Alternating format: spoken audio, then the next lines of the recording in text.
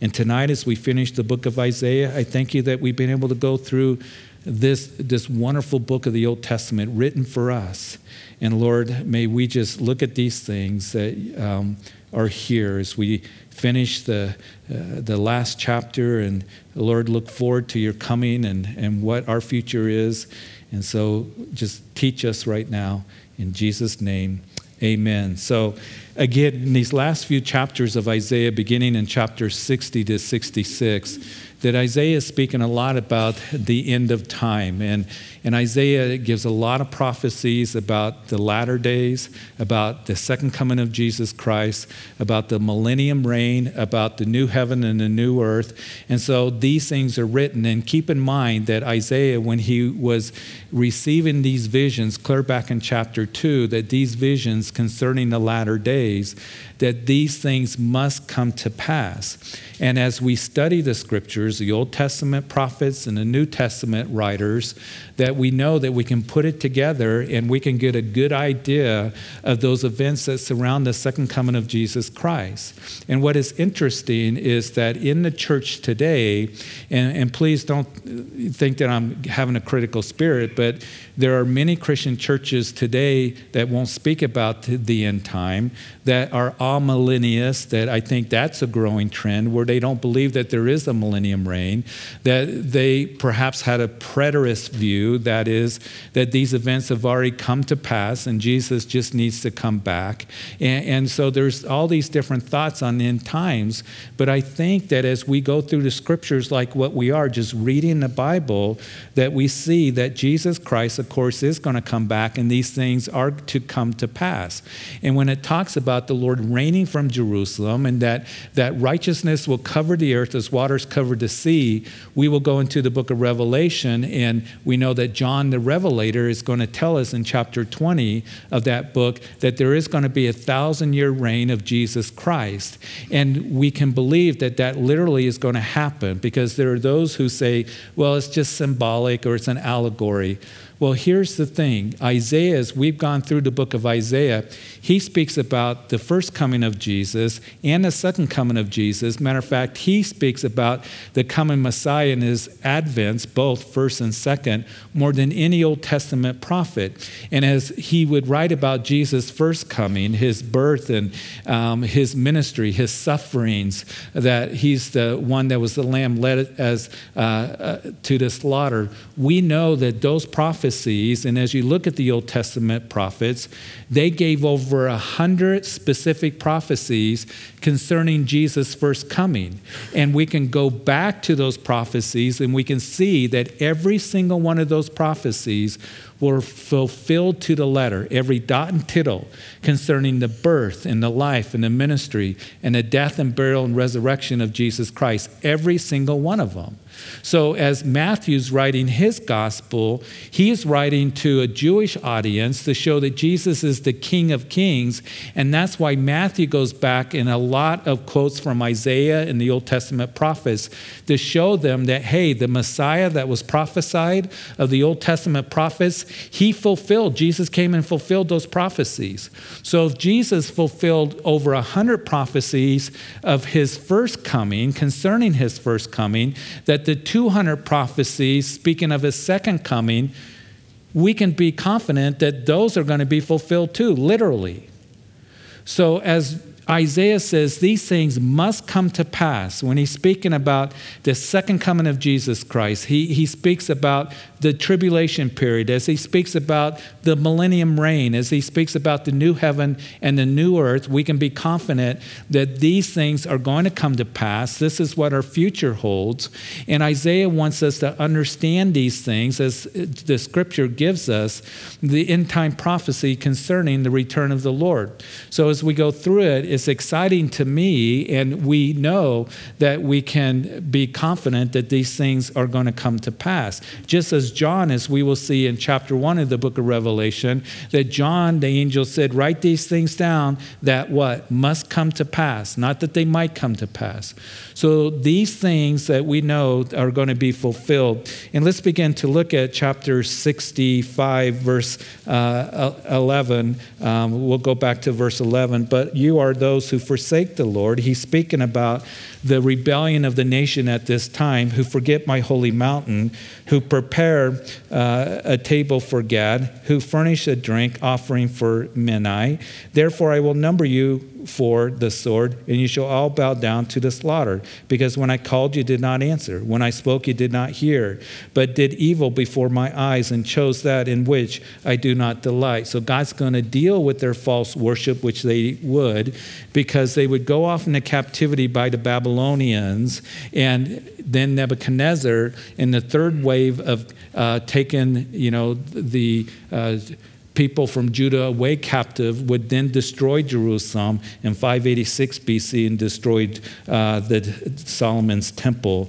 And then in verse 13, therefore thus says the Lord God, behold, my servants shall eat, but you shall be hungry. Behold, my servants shall drink, but you shall be thirsty. Behold, my servants shall rejoice, but you shall be ashamed. Behold, my servants shall sing for joy of heart, but you shall cry for sorrow of heart and wail for grief of spirit. Verse 15, you shall leave your name as a curse to my chosen, for the Lord God will slay you and call his servants by another name, so that he who blesses himself in the earth shall bless himself in the God of truth. And he who swears in the earth shall swear by the God of truth, because the former troubles are forgotten and because they are hidden from my eyes.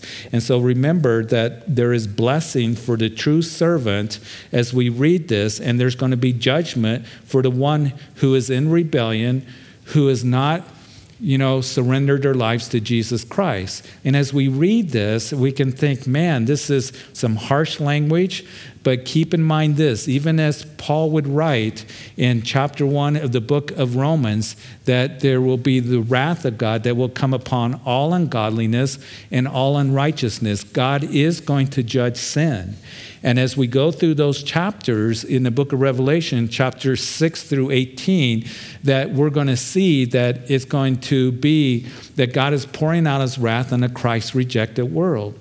But here, the thing to keep in mind, that there is blessing for the true servant and for the one who believes in him and is looking to him and following after him, believes his word. There's going to be joy of heart, and there's going to be ones that are going to be blessed and benefited, and we are going to swear by the God of truth. And so here's the thing, that as you and I, as we are walking with him, and Isaiah is going to speak about it again as we continue through this chapter, that you and I that believe in him, we will not be ashamed. We're not going to be ashamed, but we're going to reign with him. We're going to be with him. But for the one who doesn't believe in the Lord, there is going to be judgment that will come, and there is going to be sorrow, as we read here. There is going to be grief that is mentioned here. And so you're going to be hungry, is what it says, and you're going to be thirsty. We need to keep in mind this. I hope for us in this Christmas season, as we enter into 2019, that we would have a heart for the lost. And to know that those who don't have Jesus Christ, that there's hunger there, there's thirst, that is there spiritually. And it was Jesus that in John chapter 6 said, believe in me, the bread of life that's come from heaven. And as you believe in me, you'll never hunger and thirst again. And there are people all around us that we care for and love and that are linked to us in our lives, that we look at their lives and we can see that they're hungry, right? They're thirsty, and there's sorrow in their hearts. But for you and for me, there should be joy in our hearts because we have the Lord, and he dwells in our hearts, and we have his promises and his blessings and the promise of his presence. But there are those around us who don't have that. So I pray that we would have a heart for them, to share with them the gospel, share with them the truth of what God's word declares, and to pray for them. And then in verse 17, for behold, I create a new heavens and a new earth, and the former shall not be remembered or come to mind. But be glad and rejoice forever in what I create. For behold, I create Jerusalem as rejoicing, and her people a joy. I will rejoice in Jerusalem and joy in my people. The voice of weeping shall no longer be heard in her, nor the voice of crying. And so as we read this, it's interesting that that he changes subjects, Isaiah, very quickly. And all of a sudden, he's talking about a new heavens and a new earth. And he says, behold, I create a new heaven and a new earth. And that Hebrew word for create is bara, which means creating something out of nothing. In Genesis 1:1, in the beginning, God bara created the heavens and the earth. So he created the heavens and the earth out of nothing. And that's important for us to understand because there's teaching out there. And again, many Christians, churches, that they teach, well, what's going to happen is the new heaven and new earth that is going to be reformed. There's going to be a renewing of a restoration of the earth as we now know it. And that is not the word that he uses here. You see, there's a different Hebrew word, asa, that means creating out of existing material. That's not what Isaiah uses here. Isaiah uses the word bar, which means creating out of nothing. And as we look at the whole of Scripture, he says, listen, there's going to be a new heaven and a new earth. And as we look at the events, we can understand the major events that are going to take place that is yet in the future, that we know that there's going to be the rapture of the church, I believe, that's going to happen before the day of the Lord begins. Now, the day of the Lord is a term that speaks of a period of time that begins with the tribulation period. So the Lord's going to come for us, the church. He promises that he will take us out of and away from the hour of tribulation that shall come upon the whole earth to test those who dwell on the earth. There's only one time in history that we know of that there's going to be tribulation upon the whole earth, and that's what? Daniel's 70th week, what we call the tribulation period. He promises the Church of Philadelphia, we'll go over it in Revelation chapter 3, to take us out of and away from the hour of tribulation. Not that we will go through the tribulation, but the hour of tribulation. And that's why we see the doctrine of imminency, I'll get it out, and the imminent return of Jesus Christ. That's easier to say. So Jesus said, listen, that the Son of Man comes at a time that you do not know, when you're least expected. And as he's saying that, you don't know the day or the hour that he's going to come. And I believe he's making reference to the rapture of the church. Keep in mind, when we talk about the return of the Lord, there's two distinct events. The rapture of the church, which will take place before the day of the Lord. It is Paul that told us, you're not appointed to wrath, but to obtain salvation. So comfort one another with these words. And I believe he's going to take the church out of and away from the hour of tribulation. The day of the Lord is that tribulation period, or more formally called Daniel's 70th week. At the end of that 7-year period is the second coming of Jesus Christ, where he will come back literally, physically. We will come back with him. He will go to Basra, as you remember, the rock city Petra, gather the remnant of the Jews that are there hiding from the Antichrist. He will come back to the Mount of Olives, touch down on the Mount of Olives. Zechariah chapter 14 says the Mount of Olives will heave in half. And then he will judge the nations. He's going to restore the nation of Israel, just as he promises here in Isaiah and the Old Testament prophets do. And then he's going to usher in the millennium reign, where he's going to rule and reign for 1,000 years. Then after 1,000 years, there's going to be one last rebellion, as Satan is going to be let out of the bottomless pit. He is going to lead one last rebellion. There are going to be those who will join in with Satan, as you read in Revelation chapter 20, as there are going to be those who have not made a choice. During the millennium reign, they have a choice to make. You're going to follow the devil, or you're going to follow Jesus, and they will join in that rebellion. It will be squashed immediately, put down, and then they will be sentenced to the outer darkness, as they will be put into Gehenna, the lake of fire. And then it tells us that at the end of the 1,000 years, that the heavens and the earth that we know now are going to fade away. John writes about that in Revelation chapter 20. I'll read it to you. But then I saw as one a great white throne of him who sat on it, whose face and the earth and the heaven fled away, and there was found no place for them. So what happens is the heavens and the earth that we know now are going to fade away. They're going to, as Peter writes in 2 Peter chapter 3, that the high schoolers are going over their lesson even tonight, that we know that it's going to go up. But the day of the Lord will come as a thief in the night, he writes, in which the heavens will pass away with a great noise, and the elements will melt with fervent heat. Both the earth and the works that are in it will be burned up. Therefore, since all these things will be dissolved, what manner of persons ought you to be in holy conduct and godliness?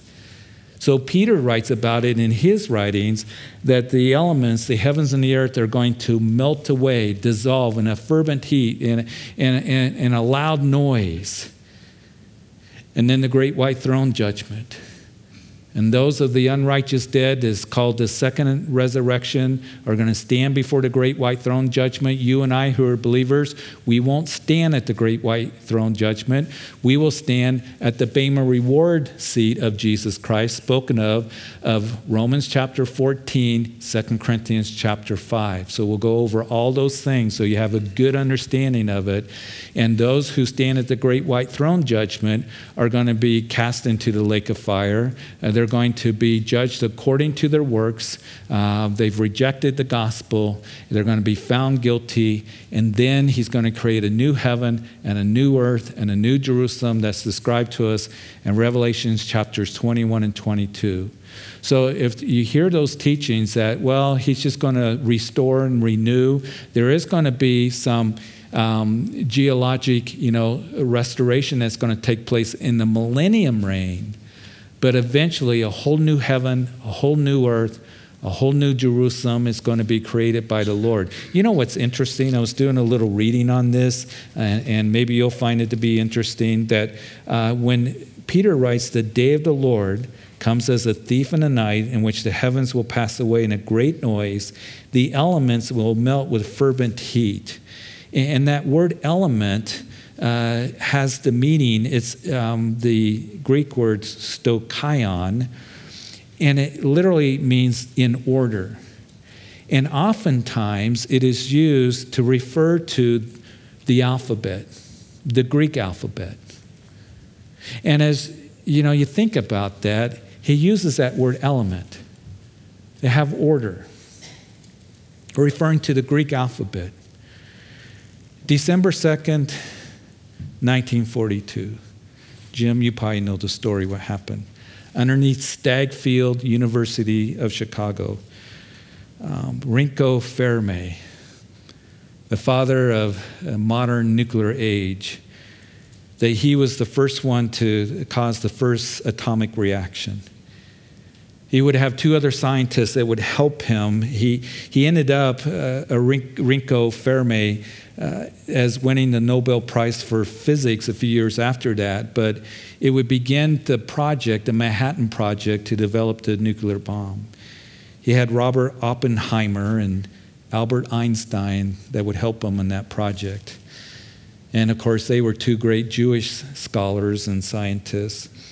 But the first atomic bomb, it was tested, I believe, in July 1945 down in New Mexico, and that brought in the atomic, age. And President Truman, of course, would use the atomic bomb on Japan to end World War II.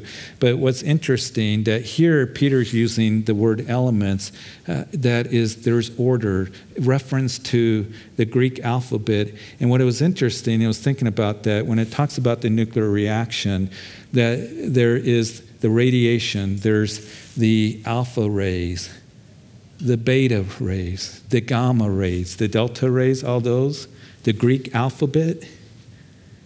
What do you think that Peter is telling us? That the universe is going to go up, I believe, in a huge nuclear reaction. That's what he's telling us. And the elements, and here I think that Peter should really be the father of the nuclear age, because he's speaking about that. It's so amazing when you look at it, how literal the Bible is. And a great noise. In Colossians chapter 1 says that everything was created by him, and all things consist, or he holds all things together. And you see, when you look at the atom and you have like particles, and, like particles repel, and scientists have always tried to figure out what keeps the atom together. Why doesn't it repel and explode? And when I was in junior high, they had a term, the nuclear glue or atomic glue. And there's a lot of physics involved. I'm not a physicist. I took physics in college. I almost flunked the class because I didn't understand it all. It was so hard. But there's theories and different things like that. And I love the Bible because it gives us a real simple answer to that all things consist, or he holds all things together, and one day he's going to let it go. And it's all going to go up in a nuclear reaction, in a great noise and a fervent heat. Isn't that amazing? I love to think about that. But the important thing for you and for me today is he holds your life together. And as you allow him to do that, as we enter into a new year, you're going to see that he wants to do exceedingly abundantly above all that you can ask or think. That you allow yourself to be in his hand. He created you. And even as Isaiah declared, that as he's talking about his people, you were created for my glory. That Revelation chapter 4, that we are created for his good pleasures. He wants to use you. He wants to do a wonderful work in you and through you. But you be in his hands and allow him to hold your life together, because if you don't, it's going to unravel. And the heat and the pressure and the noise and all of that is going to begin to come into your life. So you trust him and you look to him. So here, as he talks about a new heaven and a new earth and a new Jerusalem, and then he continues as he switches gears once again. He speaks about, in verse 20, he goes back to the millennium reign. So no more shall an infant from there live but a few days, nor an old man who has not fulfilled his days. For the child shall die 100 years old, but the sinner, being 100 years old, shall be accursed. Interesting. The millennium reign, where righteousness is going to cover the earth as waters cover the sea. We've seen that Isaiah also said that truth is going to cover the earth as waters cover the sea. Jesus is going to be ruling from Jerusalem, the son of David, and he is going to sit upon the throne of David, just as it was told to David in 2 Samuel chapter 7. So it's going to be ruling the nations with a rod of iron. But as we go through the millennium reign, that is going to give a description to us that is very wonderful, peace. And we're going to read about that in just a moment. But there is going to be death in the millennium reign. It's going to be unusual. This is not the new heaven and the new earth. In the new heaven and new earth, in Revelation chapter 21, there's no more death, no more tears, no more sickness. But in the millennium reign, it seems like there is going to be death, because people will call me and say, is there going to be death in millennium reign? Well, here's an indication that no more shall an infant from there live but a few days, nor an old man who has not fulfilled his days. For the child shall die 100 years old. It's going to be very unusual. And the sinner, being 100 years old, shall be accursed. Will there be sin in the millennium reign, even though righteousness covers the earth? Zechariah chapter 14 talks about that in the millennium reign, that the nations are going to come up to Jerusalem to celebrate the Feast of Tabernacles, and those nations that don't do that there's going to be no rains and the plagues will come against them. We know at the end of the millennium reign that, again, Satan is going to be let out and lead one last rebellion against the Lord, which is going to be short-lived. He will simply speak and it will be put down. So again, it amazes me that here is the Lord reigning from Jerusalem in our presence, utopia. We know that it's going to be, as described here, as we're going to continue reading, that here is the light of the world that is before us. We're going to go up and celebrate the Feast of Tabernacles in Jerusalem. It's going to be so wonderful, and yet people are still going to rebel against the Lord. It's evident from the Scripture. And as I think about that, the hardness of man's heart. So there's going to be blessing in the millennium reign. Verse 21, they shall build houses and inhabit them. They shall plant vineyards and eat their fruit. They shall not build and another inhabit. They shall not plant and another eat. For as the days of a tree, so shall be the days of my people. And my elect shall long enjoy the work of their hands. They shall not labor in vain, nor bring forth children for trouble. For they shall be the descendants of the blessed of the Lord, and their offspring with them. And it shall come to pass that day before they call, verse 24, I will answer. And while they are still speaking, I will hear. And the wolf and the lamb shall feed together, and the lion shall eat straw like the ox. And the dust shall be the serpent's food, and they shall not hurt nor destroy in all my holy mountain, says the Lord. So the wolf is going to lay down with the lamb. The lion shall eat straw. It's going to be a wonderful time. I like where Isaiah says in the beginning part of Isaiah that the child will play with the cobra and not be hurt, and be able to play in the streets and be safe. Because we know that our kids today cannot play in the streets and be safe. And as I think about what our kids go through and what's happening, it breaks our hearts, doesn't it? And in the millennium reign, it's going to be wonderful, and seeing the wolf and the lamb feeding together, and the serpent's going to eat the dust, and they shall not hurt nor destroy in all my holy mountain, says the Lord.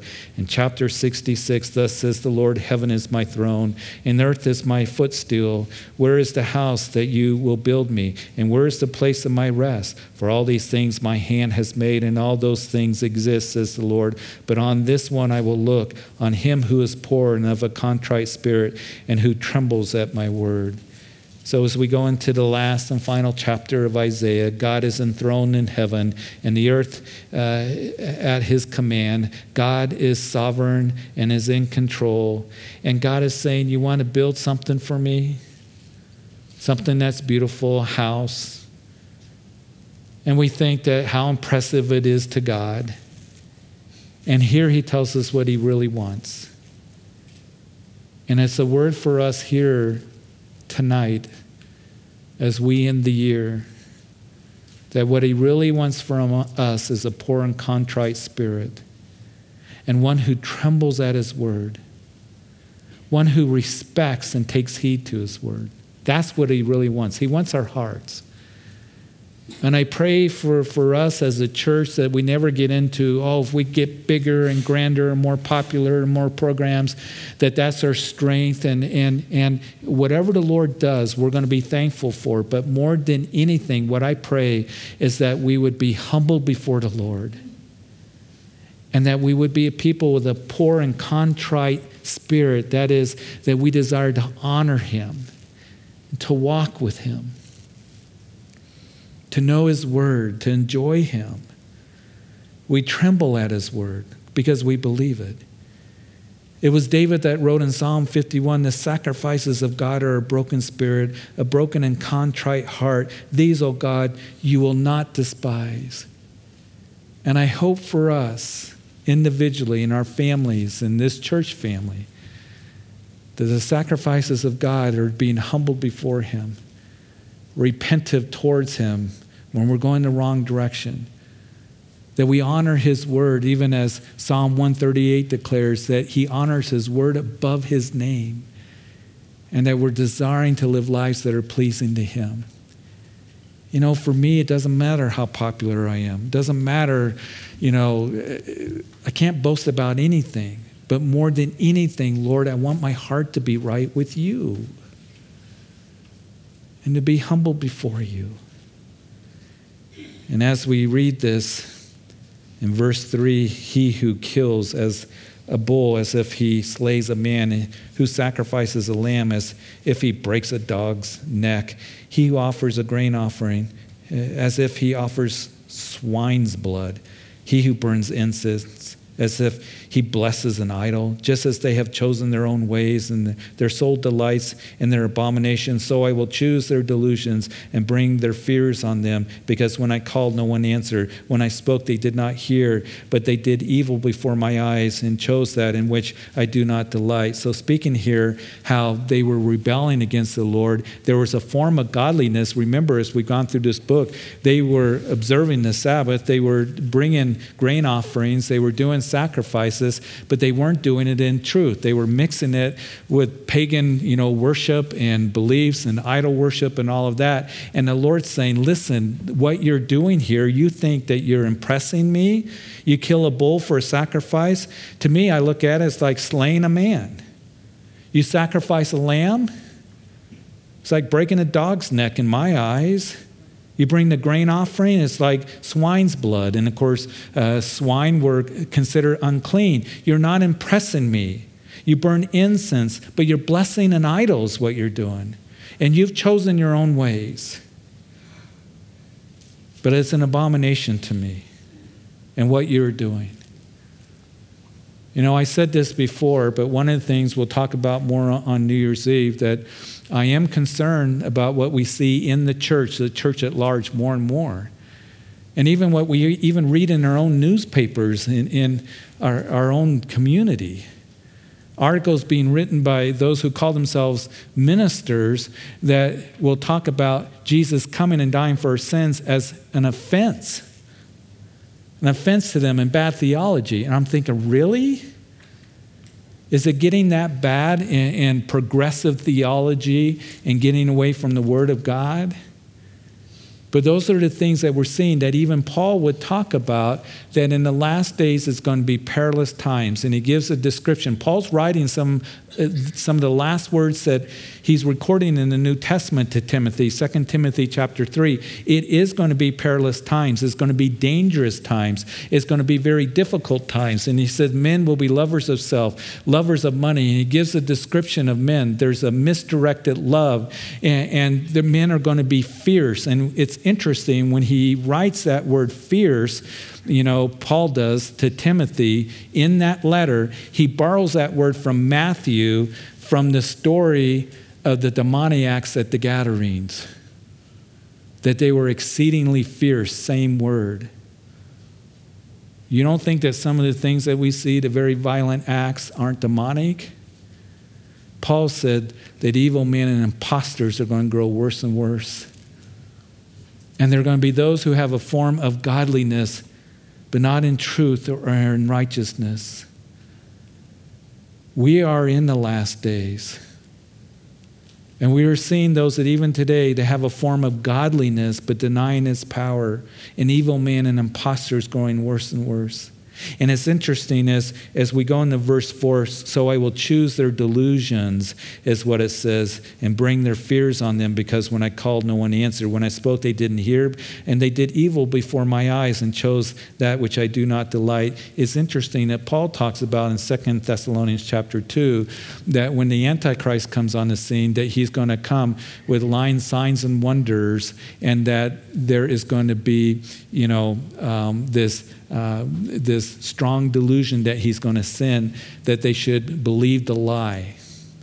I've heard so much written about what is the lie. Well, it's in context of the Antichrist coming, 2 Thessalonians chapter 2, that he will go into the rebuilt temple in Jerusalem. He will proclaim himself as God, to be worshiped as God in the temple of God. So Paul's telling us what the lie is. And we will see in Revelations chapters 11 and 12 and 13, as we know from Daniel's writings, that the Antichrist in the middle of the tribulation period is going to go into that rebuilt temple in Jerusalem, set up an image of himself. He's going to proclaim himself as God. And the Jews are going to say no. And whatever that image is that he sets up, that as we know that the Antichrist desiring to be worshiped, that the Jews are going to say, no, you're not our Messiah. We're not going to worship your image. That's one thing that we've learned, that you don't worship idols since 605 BC. We're not going to go back to that. And in the Antichrist, whoever does not make their allegiance to him, will begin to heavily persecute the Jews, and he will begin to heavily persecute the tribulation saints. The Jews will flee to the rock city of Petra, as we discussed last week, that Isaiah chapter 16 speaks about, as we saw in Isaiah chapter 63, that we know that the Lord is going to preserve a remnant of the Jews in Bozrah, and then he will come back and get them, and then he'll come back to the Mount of Olives. So a lot that's happening. So this delusion that's being spoken of, some that believe that it's speaking of 2 Thessalonians chapter 2, verse 11. But let's continue in verse 5. Hear the word of the Lord, you who tremble at his word. Your brethren who hated you, who cast you out for my name's sake, said, let the Lord be glorified, that we may see your joy, but they shall be ashamed. The sound of noise from the city, a voice of the temple, the voice of the Lord who fully repays his enemies. And before she was in labor, she gave birth. Before her pain came, she delivered a male child. Who has heard such a thing? Who has seen such a thing? Shall the earth be made to give birth in one day, or a nation be born at once? For as soon as Zion was in labor, she gave birth to her children. Interesting that this prophecy that's being spoken of here, speaking of not only the restoration of Israel, but Israel becoming a nation once again, being born. Can a nation be birthed at once? Have you heard such a thing? Has it ever been spoken that a nation be born in one day? Absolutely amazing. 2,000 years, 70 AD, Titus and the Roman legion surrounded Jerusalem. They broke through the walls. They tore the temple apart, even as Jesus said that not one stone would be left upon another. Josephus, the Jewish historian, writes that 1.1 million Jews were killed at that time. They took 100,000 Jews away captive. It was the end of Israel as we know it as a nation. And even as the prophets have spoke about that they will be out of the land, even Jesus spoke about it. They will build an embankment around you. And Jerusalem is going to be trampled underfoot by the Gentiles until the times of the Gentiles are fulfilled. And the Romans came over and took over Jerusalem, and as they ruled over the land and destroyed it, and they were out of the land for 2,000 years. And then all of a sudden, out of the ashes comes the beauty. Remember that Isaiah talked about that. And out of the ashes of the Holocaust, the Jews started coming back to Israel. They wanted to escape Europe. They want to come back to their homeland. And the United Nations is trying to figure out, what do we do with them? Because they begin to discover the horrors of the Holocaust, 6 million Jews that were put to death by Hitler. And so they thought, well, maybe we'll give them some part in Northern Africa. Maybe we'll give them some land even in South America. But they kept coming back to Israel. And then the British mandate came and said that Britain said, we're going to leave. And so our proposal to the United Nations is that part of this land is going to be divided up called Palestine. Part of it is going to be called Israel, or the Jewish state is what the official name was. And so the Jews said, yes, we will take that deal. And the Palestinians were told by those Arab nations, don't take that deal, because if Israel declares independence, we're going to push them into the sea. We're going to destroy them. The last British soldier leaves midnight, May 14th, 1948. Ben Gurion stands up. He declares independence of Israel, and he declares Israel as a nation. It was absolutely amazing. The United States under President Truman, it was important for the United States to sign on the United Nations plan to give its okay. There was a lot of pressure put on President Truman to reject it, that we don't recognize the new Jewish state. We absolutely don't. And he was pressured by even a lot of his cabinet members, as Secretary of Defense. We've just come out of World War II, and there's going to be this huge war that's going to break out in the Middle East, and we're going to be dragged into it, and we can't afford that. President Truman declined to listen to that counsel. And so at midnight, Israel, May 14th, 1948, they declare independence. 11 minutes later, President Truman signs a declaration. And the declaration is this. You can pull it up. this government has been informed that a Jewish state has been proclaimed in Palestine and recognition has been requested by the provisional government thereof. The United States recognizes the provisional government as the de facto authority of the new Jewish state. And here's where it gets interesting. When President Truman, 11 minutes after Ben-Gurion made that announcement of independence, that he comes in and he says that the authority of the new Jewish state, you don't have a name. So he crossed it out. You can pull it up on Google, the document. He crossed it out and he put the state of Israel. You got to have a name. Then he puts the date, May 14th, 1948. And then something very interesting at the bottom of the document, he put 6-11. He put the time that he signed it. When you had your children in the birth certificate, what did it have on it? The name of the baby, the date that the baby was born, and the time. Isn't it amazing? Isn't it amazing the Bible, how accurate it is? And here Isaiah 2,700 years ago is saying, can a nation be born in one day? Listen, when I was in college, I was looking, is the Bible really the Word of God? And I needed some answers. And in going through the Word of God, one of the things that really stood out to me that this truly is God's Word is the promises that He made to Israel becoming a nation again and fulfilled in 1948.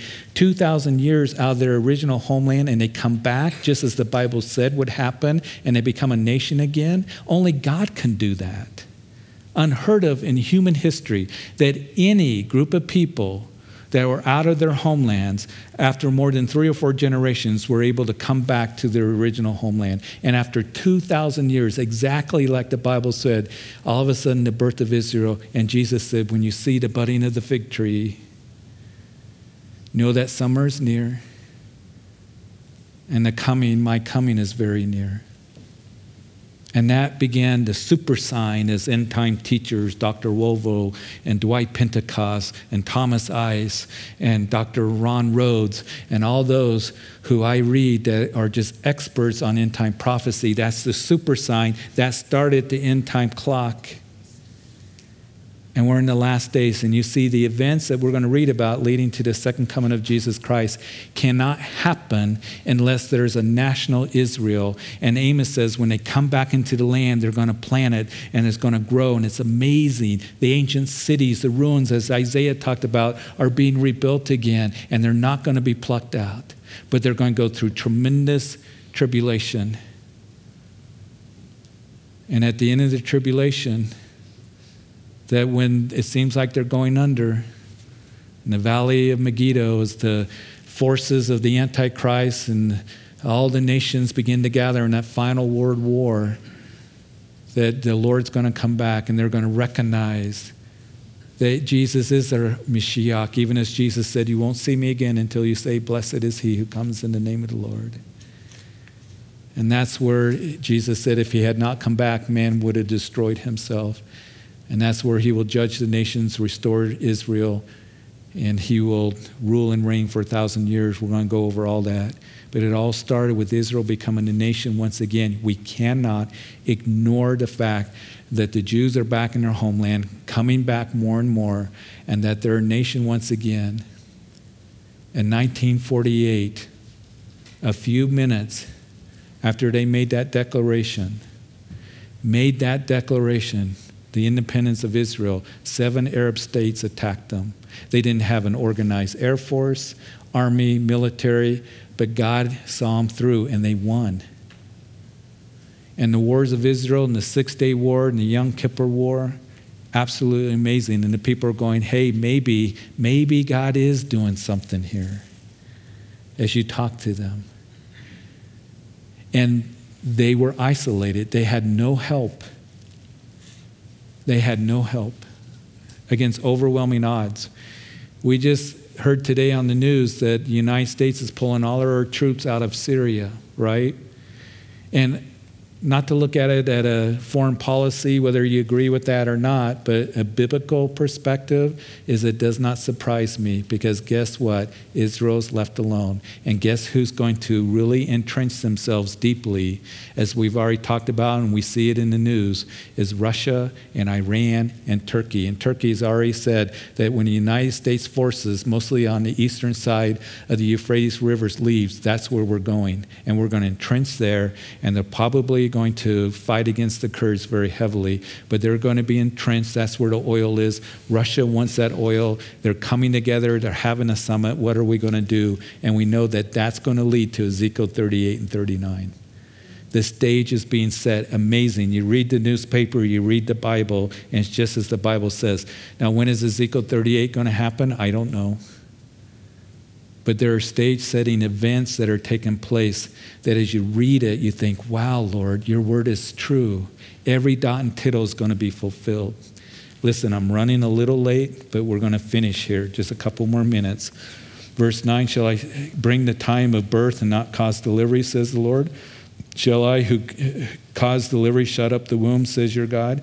Rejoice with Jerusalem. Be glad with her, all you who love her. Rejoice for joy with her, all you who mourn for her. That you may feed and be satisfied with the consolation of her bosom.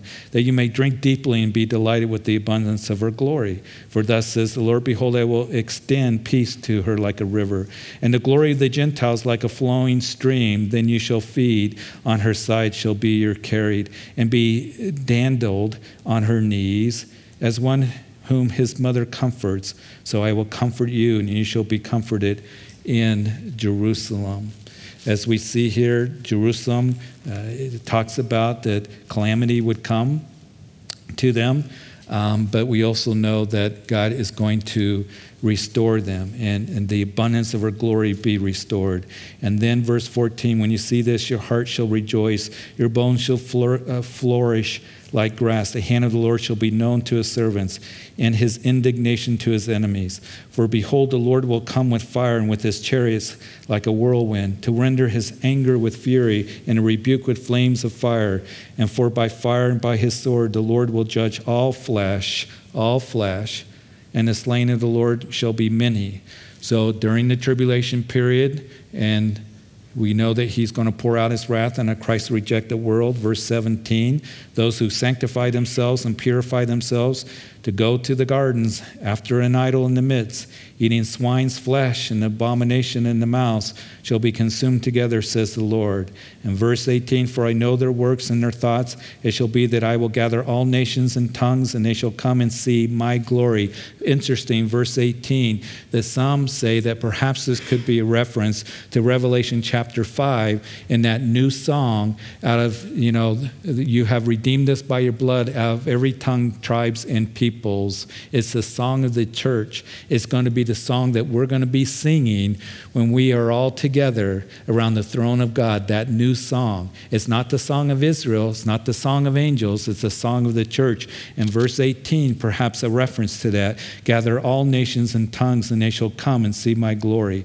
And I will set a sign among them, and those among them who escape. I will send to the nations, to Tarshish and Pul and Lud, who draw the bow, and Tubal and Javan, in the coastlands afar off, who have not heard my fame nor seen my glory, and they shall declare my glory among the Gentiles. And they shall bring all your brethren for an offering to the Lord out of all the nations, on horses and in chariots and in litters, on mules, on camels, to my holy mountain Jerusalem, says the Lord, as the children of Israel bring an offering in a clean vessel into the house of the Lord. So I think that verses 18 through 20 is speaking about that in the millennium reign, as the Lord is ruling from Jerusalem, we will go up upon the holy mountain, and we'll be bringing an offering, as Isaiah has already said, and I will take some of them for priests and Levites, says the Lord.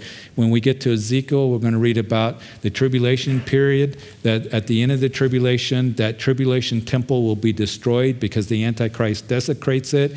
But then in the millennium reign, there's going to be a new temple that the Lord's going to build, and the Levites and priests are going to be serving, and we'll talk about that later. For as the new heavens and the new earth, which I will make, shall remain before me, says the Lord, so shall your descendants and your name remain, and it shall come to pass that from one new moon to another and from one Sabbath to another, all flesh shall come to worship before me, says the Lord. And they shall go forth and look and upon the corpse of the men who have transgressed against me, for their own worm does not die, and their fire is not quenched, and they shall be abhorrence to all flesh. So the book kind of ends on, a negative, heavy note, but it's telling us that God is ultimately going to be victorious. So I want to end with this, and then we're going to go to prayer. Listen, what is the Lord telling us?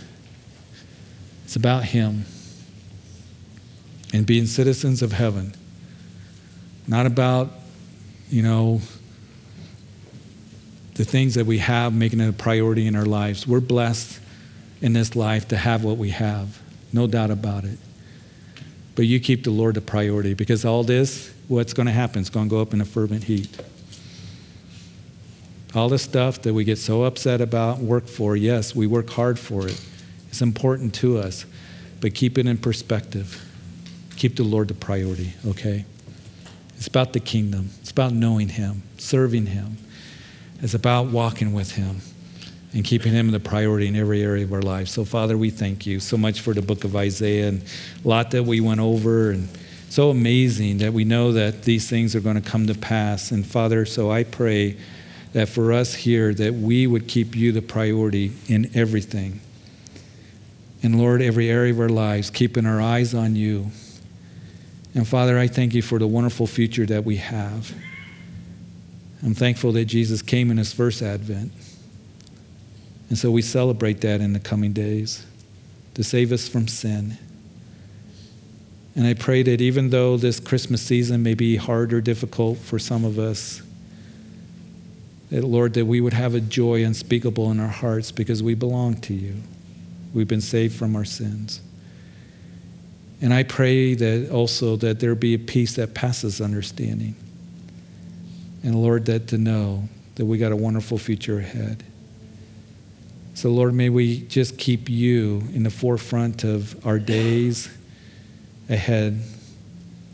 And Lord, trusting You and putting ourselves in Your hands, but all things are held together by You. So Lord, I thank You for tonight. I thank You that we can be here. I pray that for those who are traveling, that You keep them safe, that You bless their time with friends and family. We look forward to this weekend services, but Lord, I pray that this Christmas that we would slow down and that we would just marvel at the incredible gift that's been given to us, the gift of salvation, Your Son. For a child is born and a son is given. And so, Lord, we have much to be thankful for. I thank You for this church. I look forward to what You have for us. And Lord, may we keep our eyes on You in every way. In Jesus' name, amen. Amen.